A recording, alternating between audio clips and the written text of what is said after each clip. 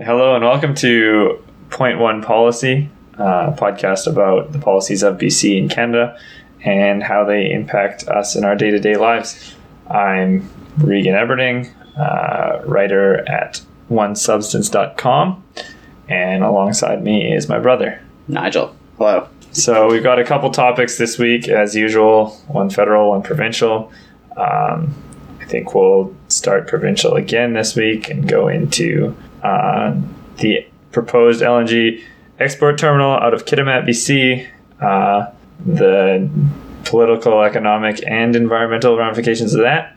And then we will get into talking about the tax loopholes that the Liberals have proposed to close and try and do a quick rundown of what they are, what they mean, and how significant they are.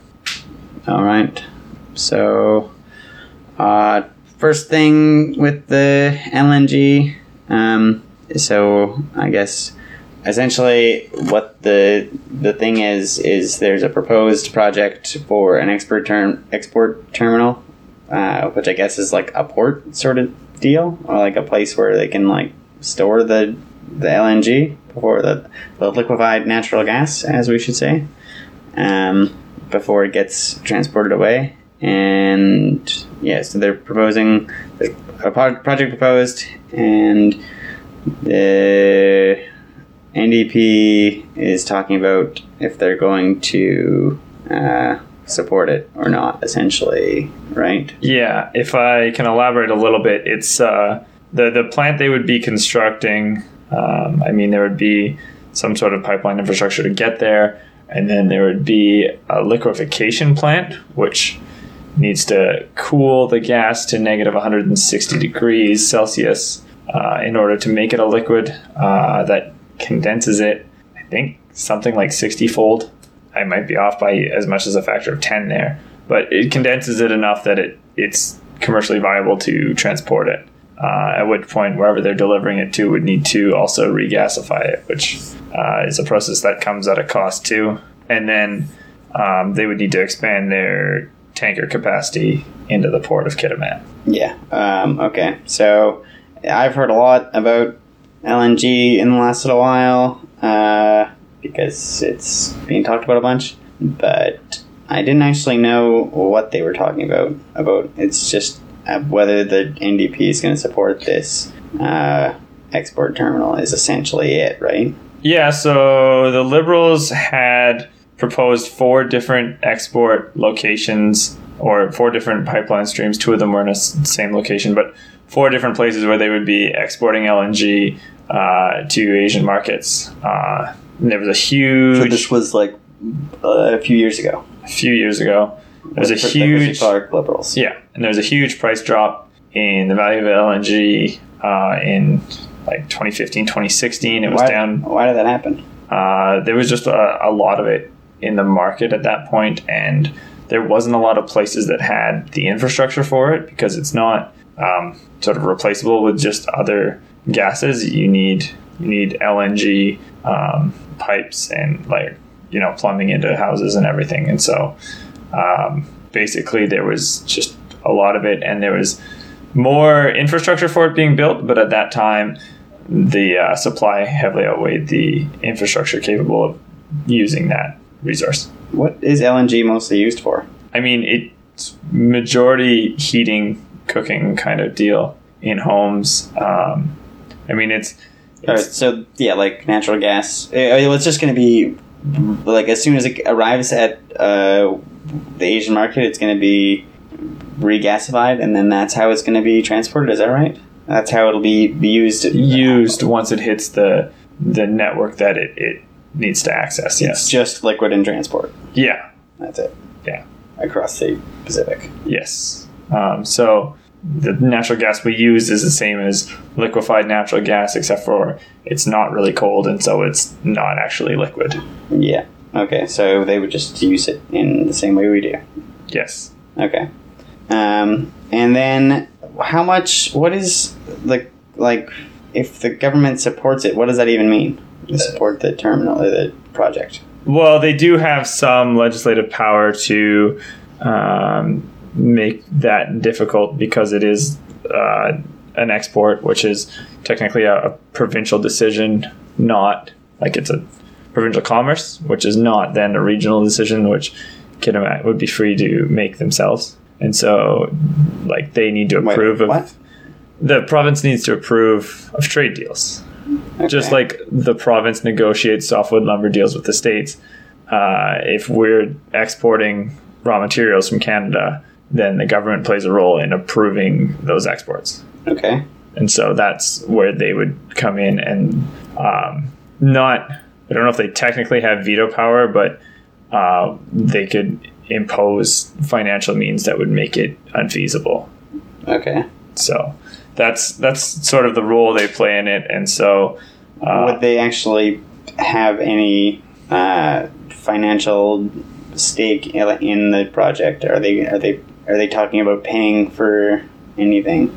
So that's where things get kind of murky. Is Horgan has stated that he will conditionally approve it, and so conditional approval can be anything from just completely unfeasible conditions that would not be met at all to very, very passable conditions, and some of those could be financial stakes. But again, it's a very volatile market, and so any more markup above the fairly expensive shipping costs is going to make any investors pretty discouraged. But they're not proposing to help build or help pay for building the... There's been no mention of provincial investment in this now. Okay.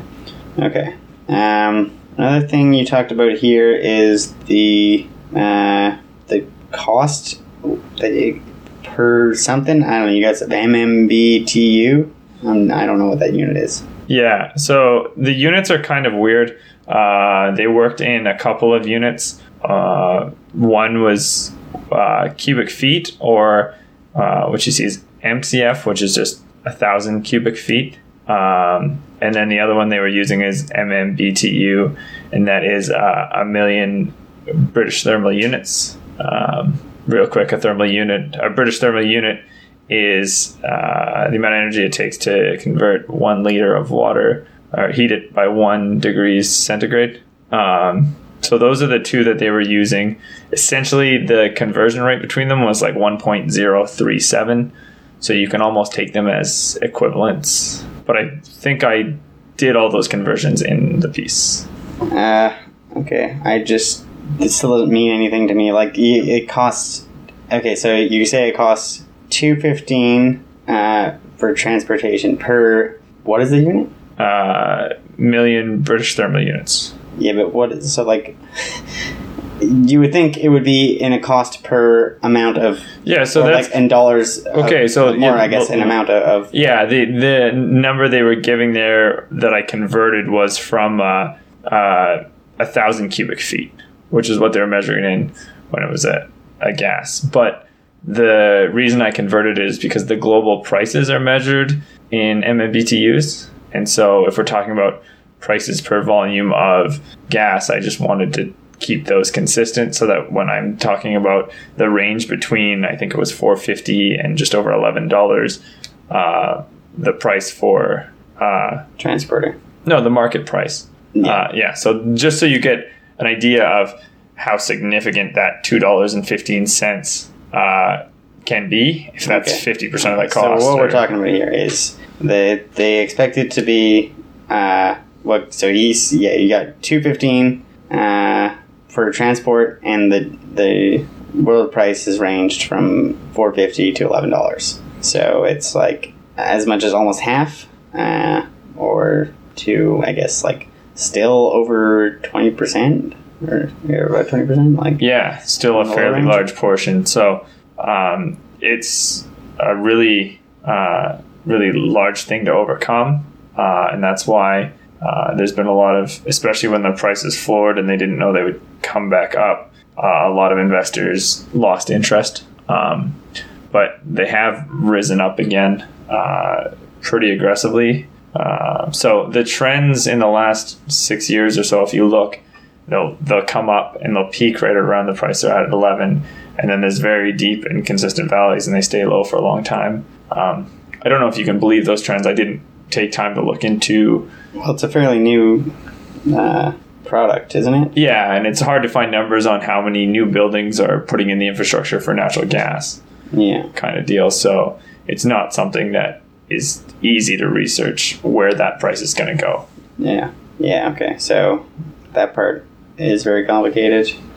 And then, okay, so now we're about the politics of it all, which is, I guess, the meat and potatoes of what you're talking about in the article. It's there's the Green Party is very opposed. They've been in a coalition, the NDP and the Green Party, because of the way that the seats worked out in the last election. There's 3 parties that got seats: the Liberals, the NDP, and the Greens. The Greens got only 3, but they were enough to tip the scales in either direction because it was so close between the other two, and the other two didn't have over 50%, so they now hold a lot of power, and they've worked in a coalition with the NDP, essentially. Not exactly, but they've agreed to vote in confidence with the NDP on a bunch of things. So now they're threatening to not vote with them if the NDP is going to go ahead with LNG, because Andrew Weaver, the leader of the Green Party, and the party are staunchly against it. The Green Party has a roots in environmental policy being their strongest thing, obviously. So that was, I think, the largest term of Weaver's agreement with Horgan was that he needed to be serious about meeting reductions targets. And the math on those is interesting because when you're exporting these things, you don't actually count it against your emissions. It's where they are burned, not where they are produced. But increasing fossil fuel production is obviously against decreasing emissions. If you're not counting them, if they're not burned here, I'm like, sure, you can do that. But if you're creating more things to be burned, then, that's... Yeah. But what I'm saying is targets, just the pure targets number. But it's just it's just an accounting trick, really. Like, you can't be like, oh, no, not our problem, It's just deferring gains into another year, essentially, would be the accounting equivalent, which is completely illegal. Okay, but so, you talked about how if Horgan and the NDP government want to go ahead with it, that they will essentially launch a new election. And I definitely don't think that's true, because the BC Liberals are the ones who had this idea all along and have been champions of it, and they don't have a leader right now, and they definitely do not want an election. So you're speculating that if there was a vote of no confidence, the Liberals would not... They'd support this. Yeah, I mean, that's interesting. It's something I haven't considered.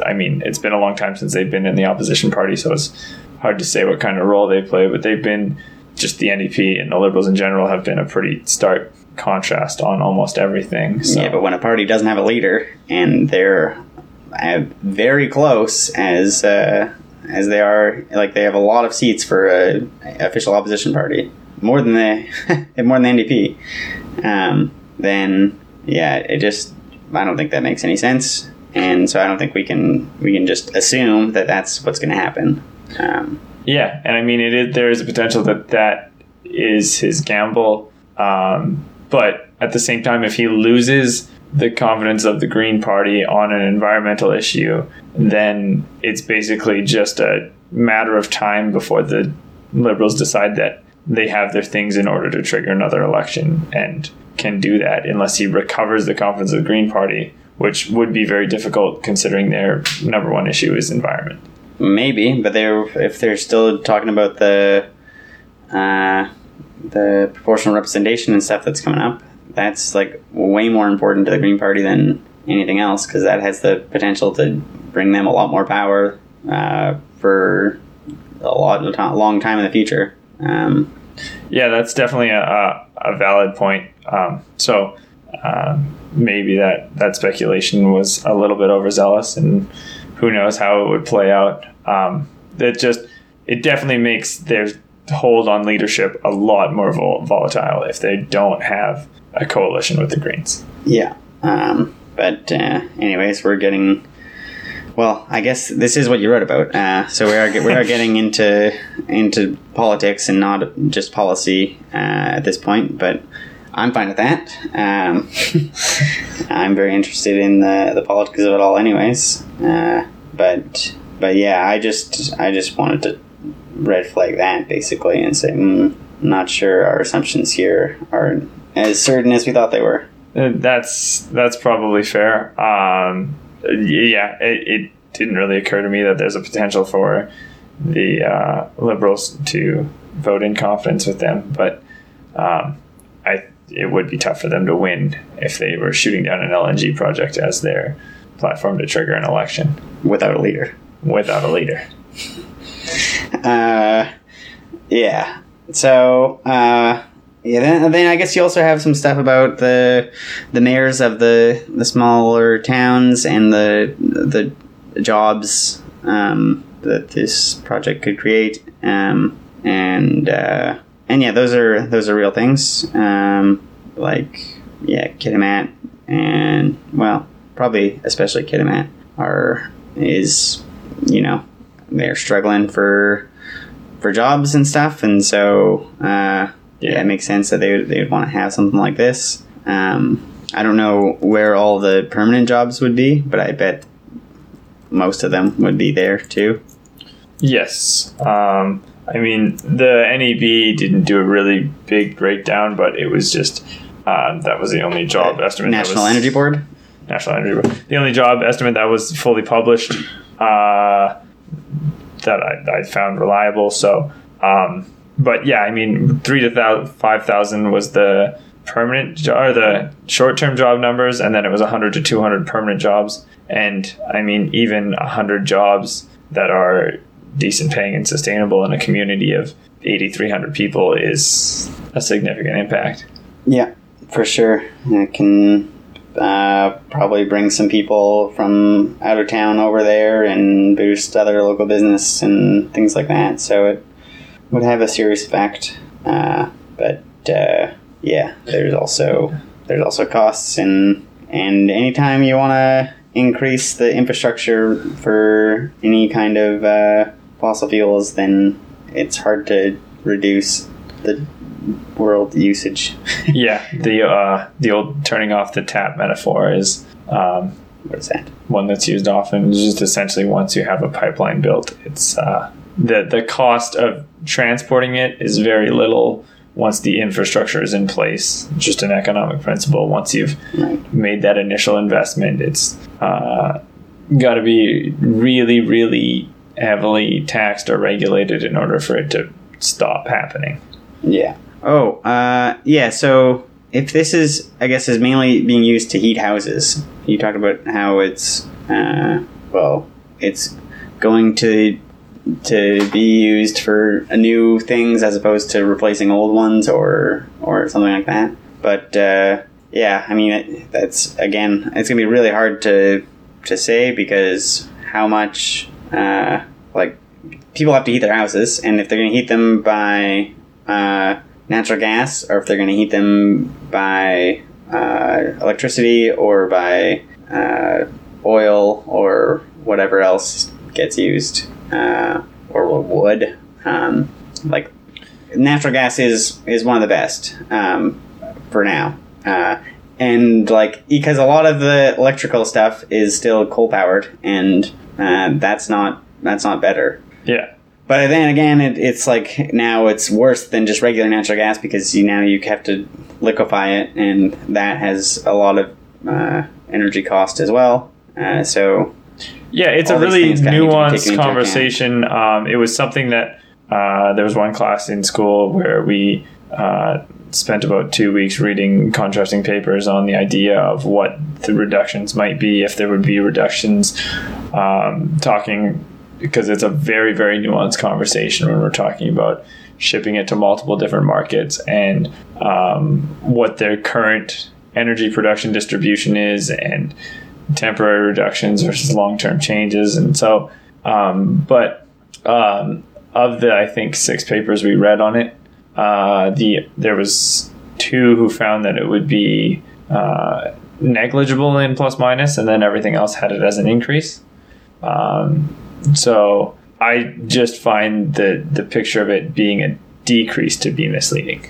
Yeah, I'm not saying it's one way or the other, just saying it's complicated, and you don't want to. Yeah, and there's huge energy questions because the construction rates in China right now are just astronomical. And new infrastructure is going in there quickly, and heating is a component of new buildings and raising up the quality of life, and that's... Although it depends on what part, because heating doesn't have to be for, I guess, like, it can be for your stove and stuff, but, like, a lot of places in China are warm enough that you don't really need to heat them. Yeah, I mean, not always, but I mean, the energy demands of specific locations of China is beyond the scope of my knowledge.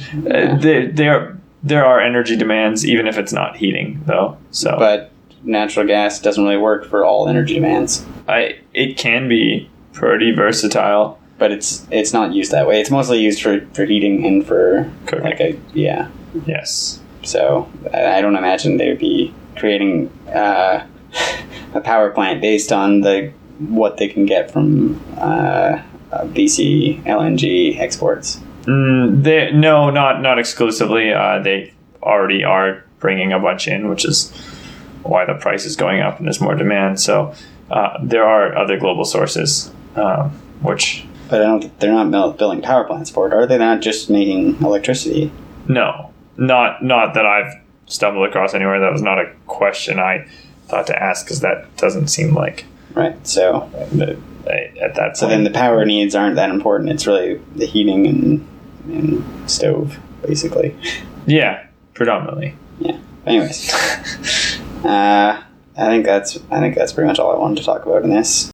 I think it's important to understand which regions of the province it's affecting. Okay. Yeah.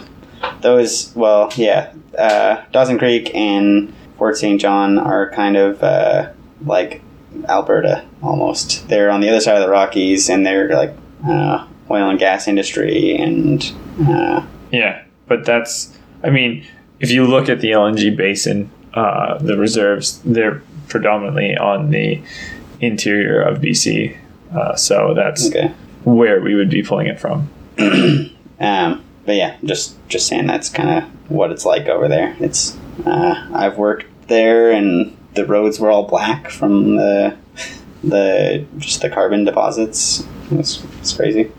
The dirt roads. Yeah, almost a cartoon character, but yeah. Anyways. So I guess if we can move on now to... I guess that also means it would have to cross the Rockies. Yes. Which is pretty crazy. Yes, it's... I don't have the number on top of me, but it was multiple billions of dollars of investment to get this going. Yeah, because getting a pipeline across a giant mountain chain like that is tough. Yes.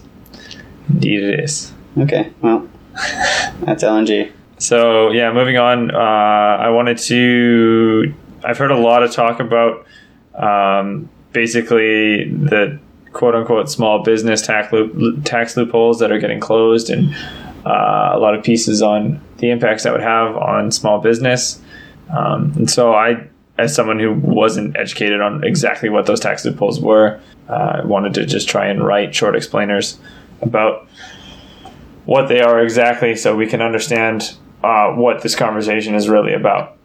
Yeah. So we got income tax. Well, there's two sorts of things happening. There's a tax cut and a closing of loopholes. The first thing I want to say about is like loopholes is kind of a funny term because it like implies that there's a mistake or a problem. There's a hole in the code that can be exploited, sort of thing. And it is, I guess that is what's happening. But I mean, I think some of those are deliberate, and like they're, everyone was going to do the best they can to pay, to reduce their taxes in the ways that they should and the ways that they can.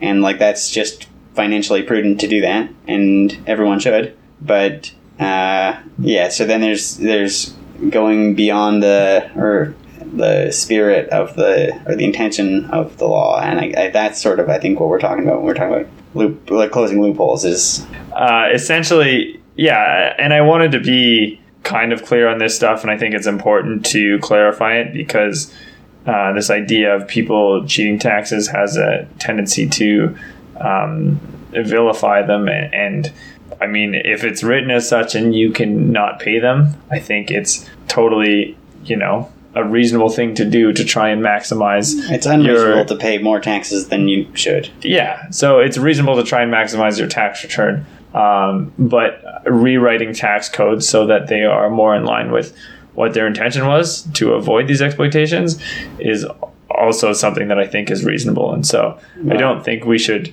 vilify those who have been using these, but at the same time, I don't know how much of a right there is to be upset that they're being corrected. Yeah, I guess so. One of the things I want to flag there is the intention when they're created, because I think a lot of times when these things are created, there are intentional loopholes that are left, because a lot of times the people who are making the tax code are of means and will know that there are ways to get around it, and it will benefit them. It'll be very difficult to see and understand until a ways down the road, and it will go by the public as without causing an uproar, really. But I mean, that's in speculation, and I don't want to assume ill intent. There's definitely a possibility that it's there in writing these things, but that's I don't even not something that I know, and so it's not something I want to assert. I just don't want to say that there was never an intention for these to be used the way that they're being used, because I think that may have been intended that way. But anyways, but they weren't presented that way. Anyways, so the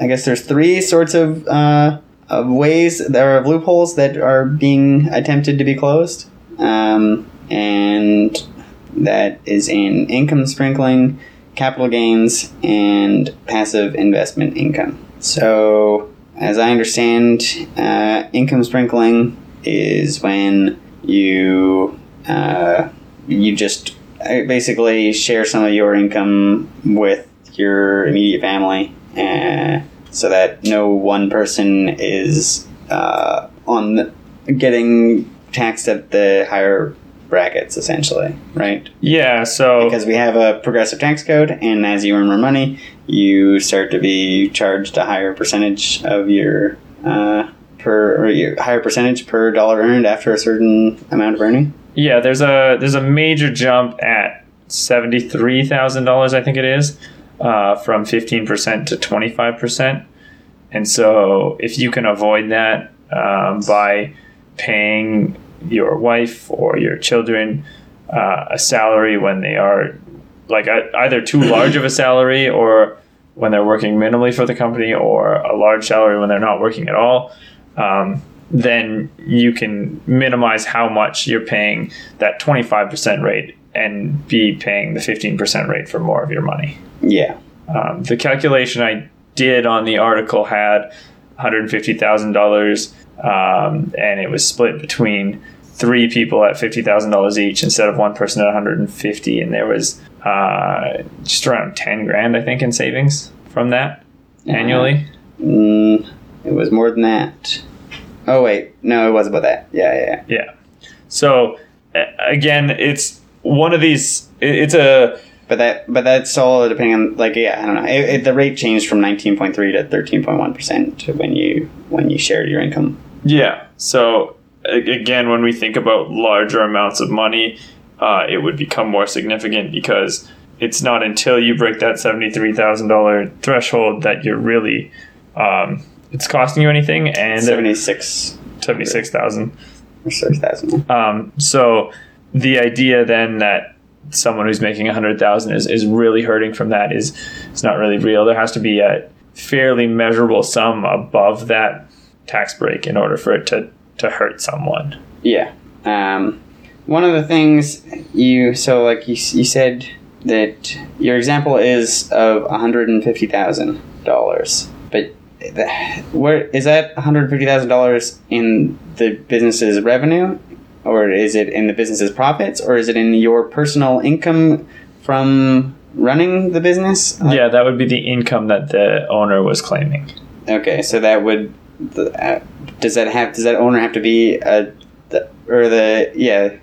does that income all have to be from the owner, from ownership of the business, essentially? So that wouldn't work. Basically? That wouldn't work if you were a high up at a company making that, because then the company dictates to the government what they've paid you, and you can't just say, "Oh, well, they're also paying my wife and children." But we have seen a lot more people who were running sole proprietorships going incorporated so that they can put people on their payroll. There was only 1.2 million corporations in 2001 in Canada, and in 2014 there was 1.8 million. So there was an increase in 600,000 businesses, which is a very large number, and you have to assume that some of those people were creating those for the sole purpose of being able to distribute their wages between multiple family members. Well, because that's just the prudent thing to do, right? Yeah. So, yeah.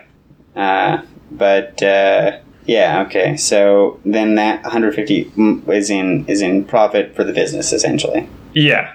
Yes. Left over for the owner. Well, I mean, I don't want to profit for the business is a precarious thing, because as we'll get into, there are things like passive invested income that you can get there's into. So many different kinds of business, so that's why I'm like, your $150,000 in income for a business owner, it can mean a lot of different things. Would be that, so that's the money pulled out of the company and going to the individual. So transferring from the business bank account to the personal bank account. Yes. Okay. Right. And the reason I use that 150 is just that was kind of the threshold that the Liberals threw out as where these things are going to have an impact or start to have an impact. Yeah. And I mean, there still is an impact at numbers slightly under that, but again, the marginal returns are much larger for numbers 150 and upwards. Yeah.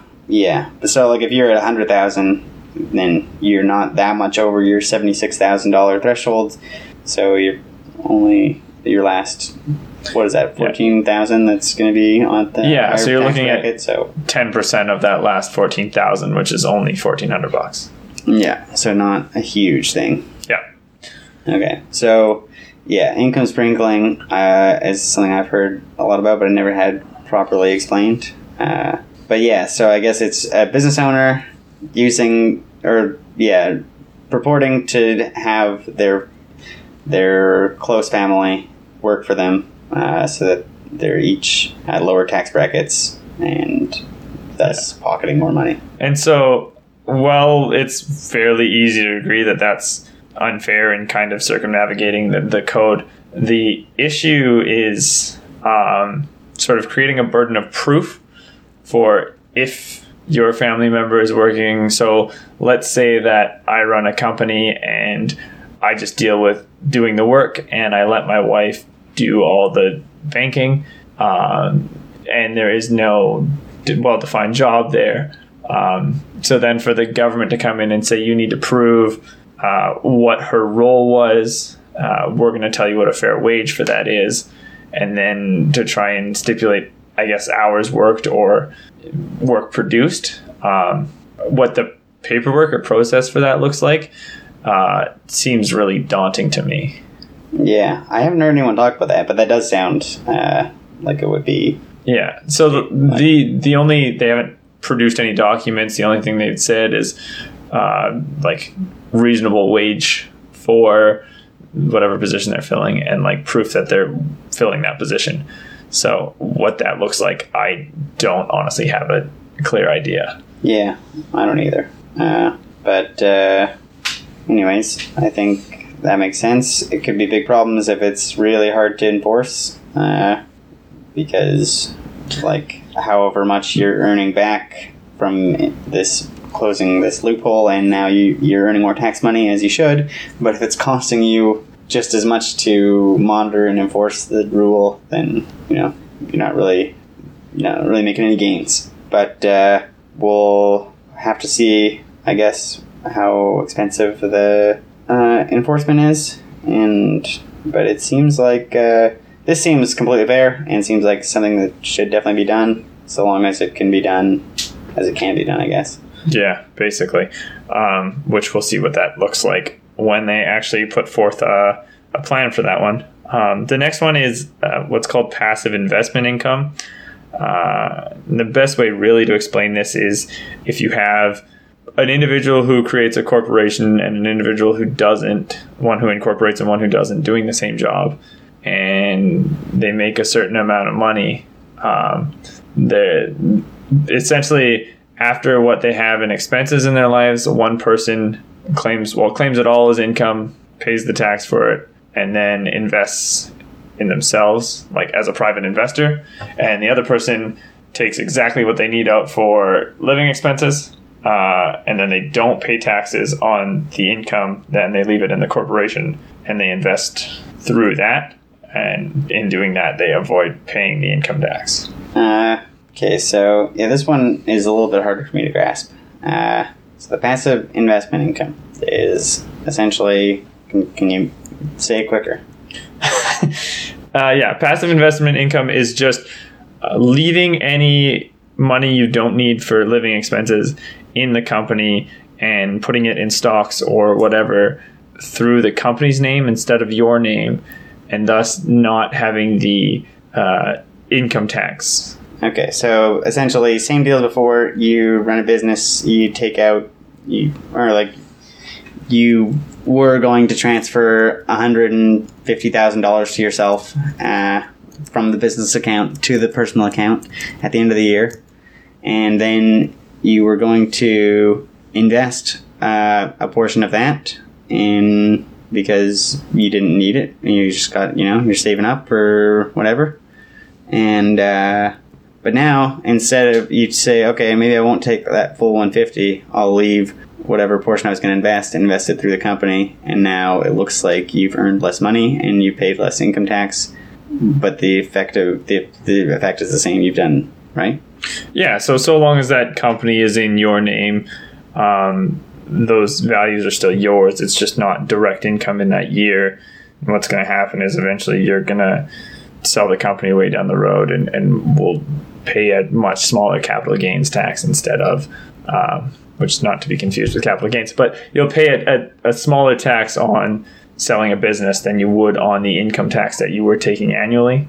And you would have more saving power because instead of losing that money up front, which obviously if you invest more money at the start and they grow at the same rate, you get more money out at the end. Nah. No? Okay.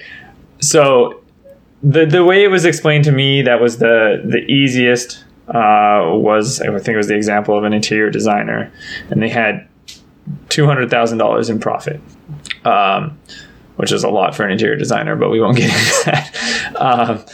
And one person claimed it all as income. And so then they'd pay a pretty high rate for their taxes. And let's say they pay $40,000 in income tax. Okay. The other person figures out they only need $50,000 worth of living expenses.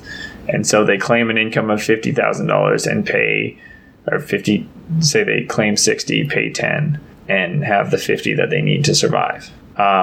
Then at the end of that, what's left in that, if I took out $60,000, I have $140 to invest. If I took out $200,000 and I paid $40 in income tax, then I have $160. I needed $50 to survive. Then I only have $110 left to invest.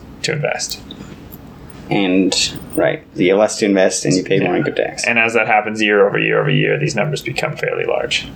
Right, because as you invest, you can earn back a portion of that, what you would have paid in income tax Which you will, like, this doesn't stop, you will still eventually have to pay income tax on that money, right? Because you can't.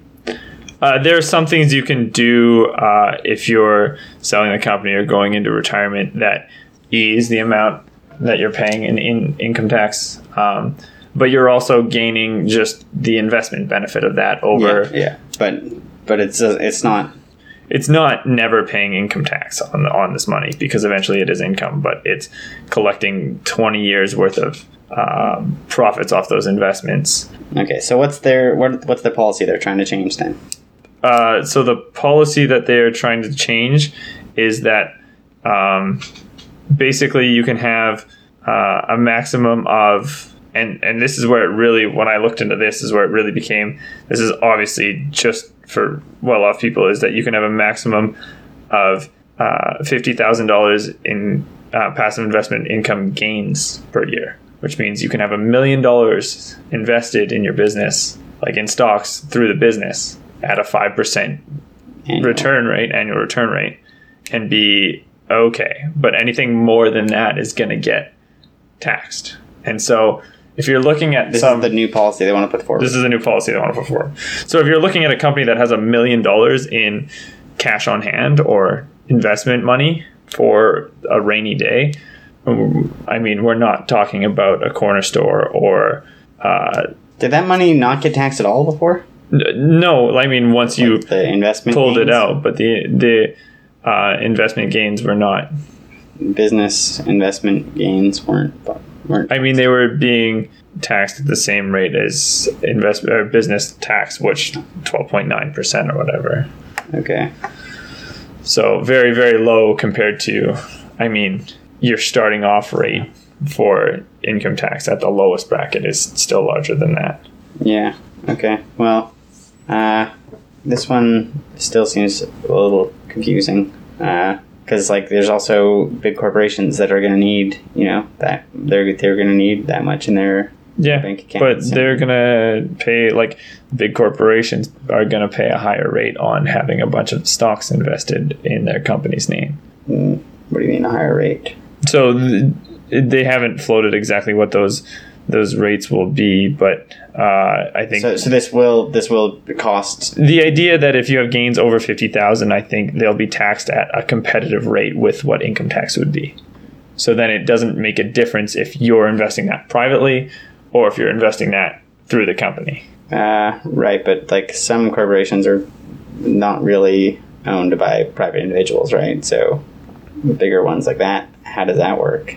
I mean, they haven't released a full plan yet, so they haven't elaborated on what we're talking about. It just seems like when you're talking about companies with multi-billion-dollar, but millions of dollars on hand to invest, then like there's not that many, and a lot of those ones are not going to be owned by an individual. Yeah, but again, this whole thing has been a conversation around small business, and that's what we're trying to address. So, whether there exists already a different set of rules for very large corporations or companies that are traded privately, or there will just be a different set of rules. It's not a part of this conversation. Yeah, essentially.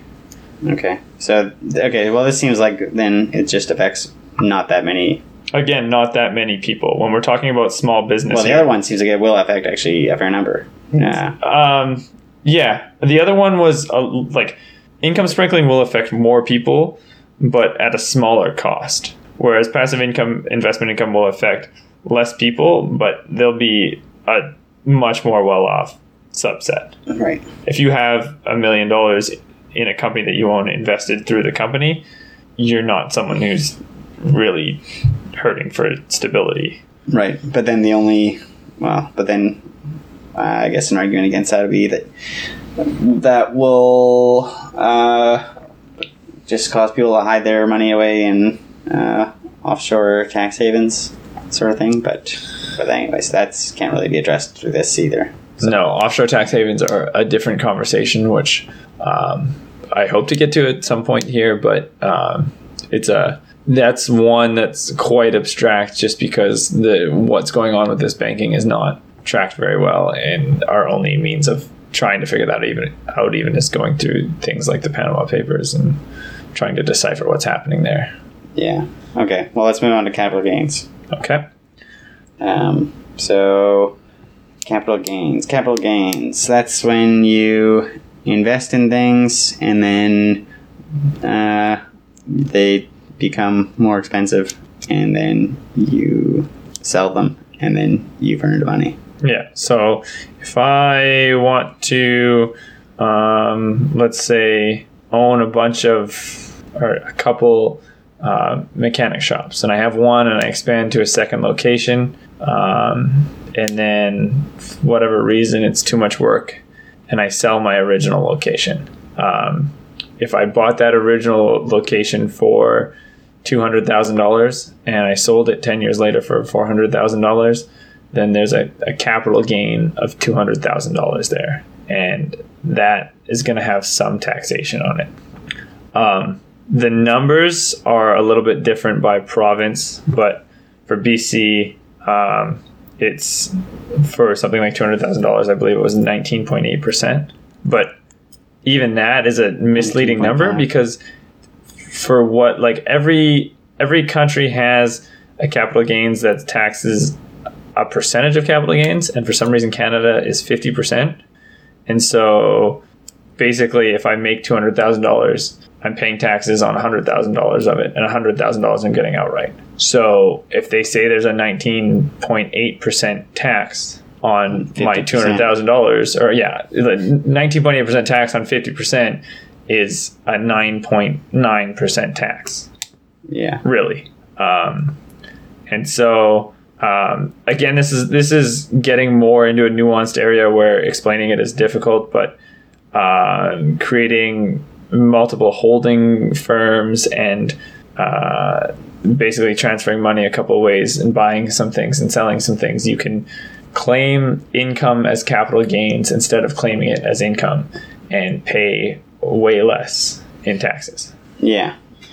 So I guess the first thing I think about here is, why are capital gains taxed less than other income?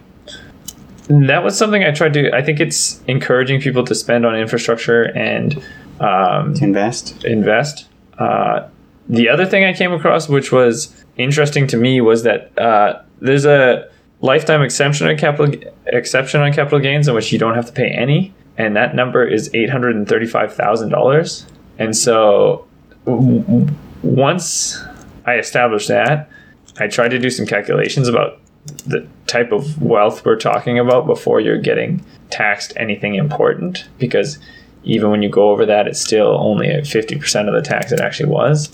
And so the wealth you have to have for... You have to have made basically $1 million or more to have any...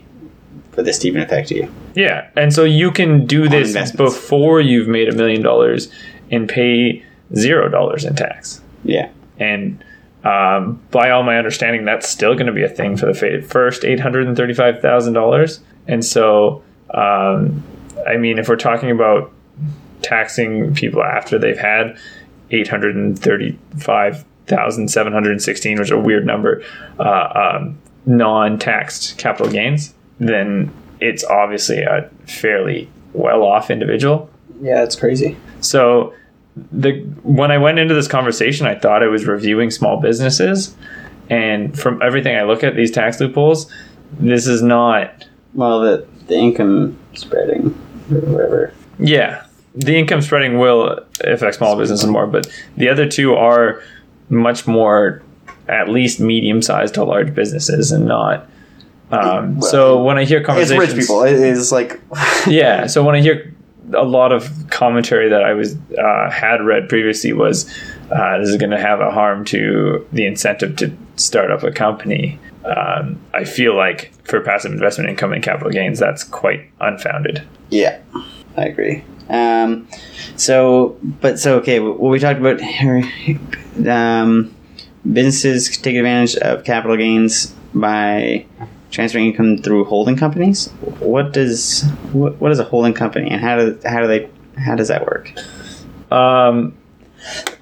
So I don't want to go too far into this, but a holding company is if you create a corporation that is essentially just not serving a public service, but holds funds for whatever certain amount of time. And then you can either sell the corporation as an entity, which is basically with just a its bank account. valuation of being exactly what the money is in it. The business is just a bank account. Yeah. So there's a lot of like deceitful accounting that would go into doing this through holding companies, but it's creating corporations to. But they have to look like they've grown, right? Or like they have to.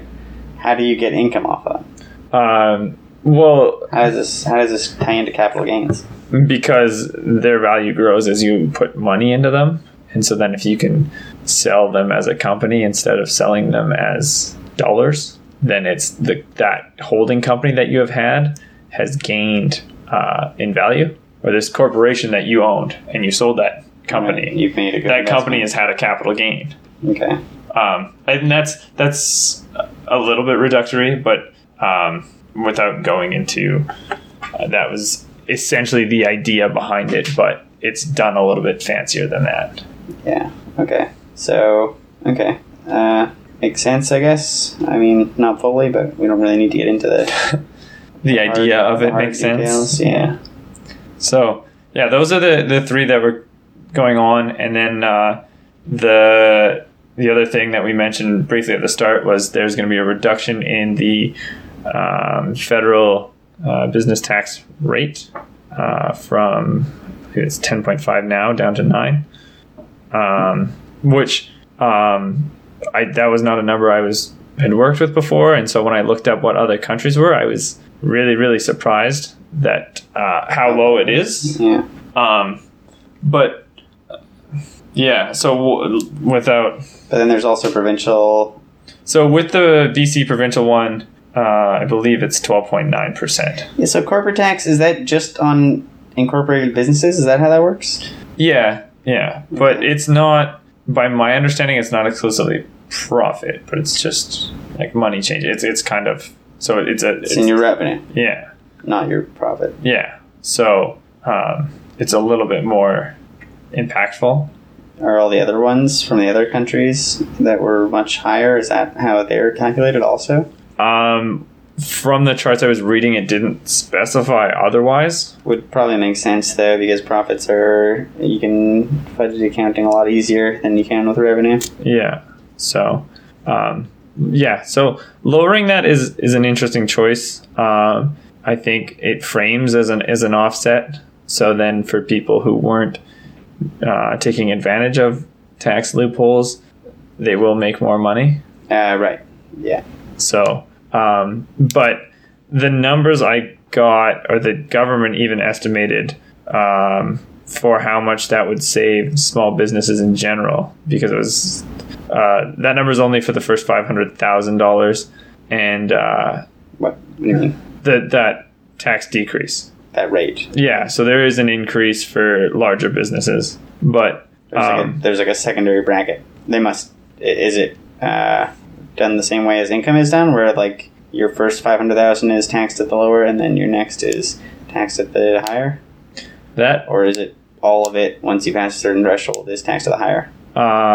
The former was my understanding of how that process worked. But either ways, the estimate was that it'll save small businesses $2.9 billion over the next 5 years. So something like 600 million a year across all businesses. And so that's larger than the numbers we were looking at for income sprinkling. But all of the estimates I've seen on passive investment income and capital gains is that the government will be bringing in significantly more money than they were previously. So is it an overall tax break? No, but it is because it just plainly is. But then they're just closing loopholes that... Yeah, but is it a true burden reduction? And I mean, that depends on how each individual company it's going to be different. Runs their taxes. But it looks to me like the smaller of the businesses will bring in slightly more revenue. But even if you produce that full 500,000 and you get a 1.5% reduction it's not a whole lot of money, right? That's $7,500. Yeah. So it's a marginal difference. But that's still not nothing. And if you're, these other things, it seems like they make sense for the intent of, or like for the spirit of the tax code. Yeah. I certainly felt better with it as a direction after learning more. But I mean, I don't want to presume to tell people what to think about it. I'm more here just to talk about the idea of it in general. Well, a lot of what I had heard about this was that,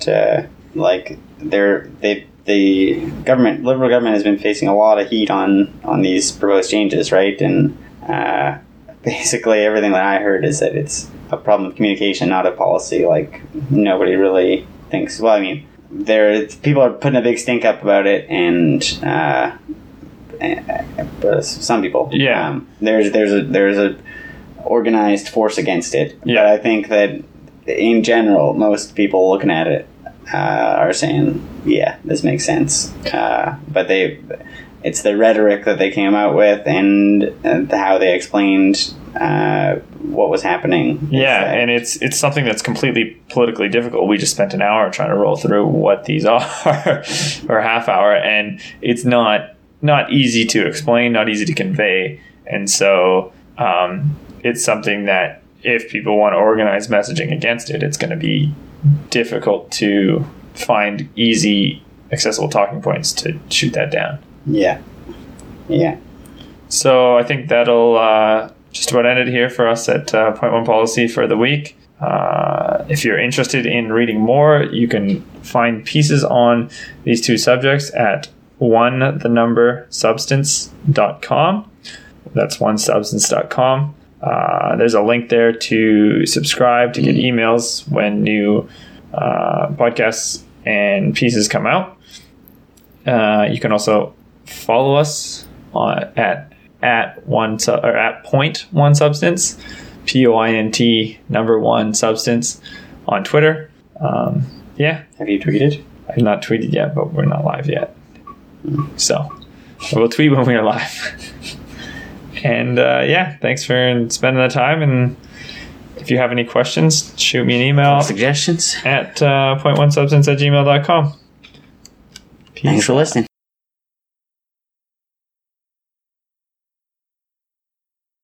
Did you listen to all the last one? Yeah.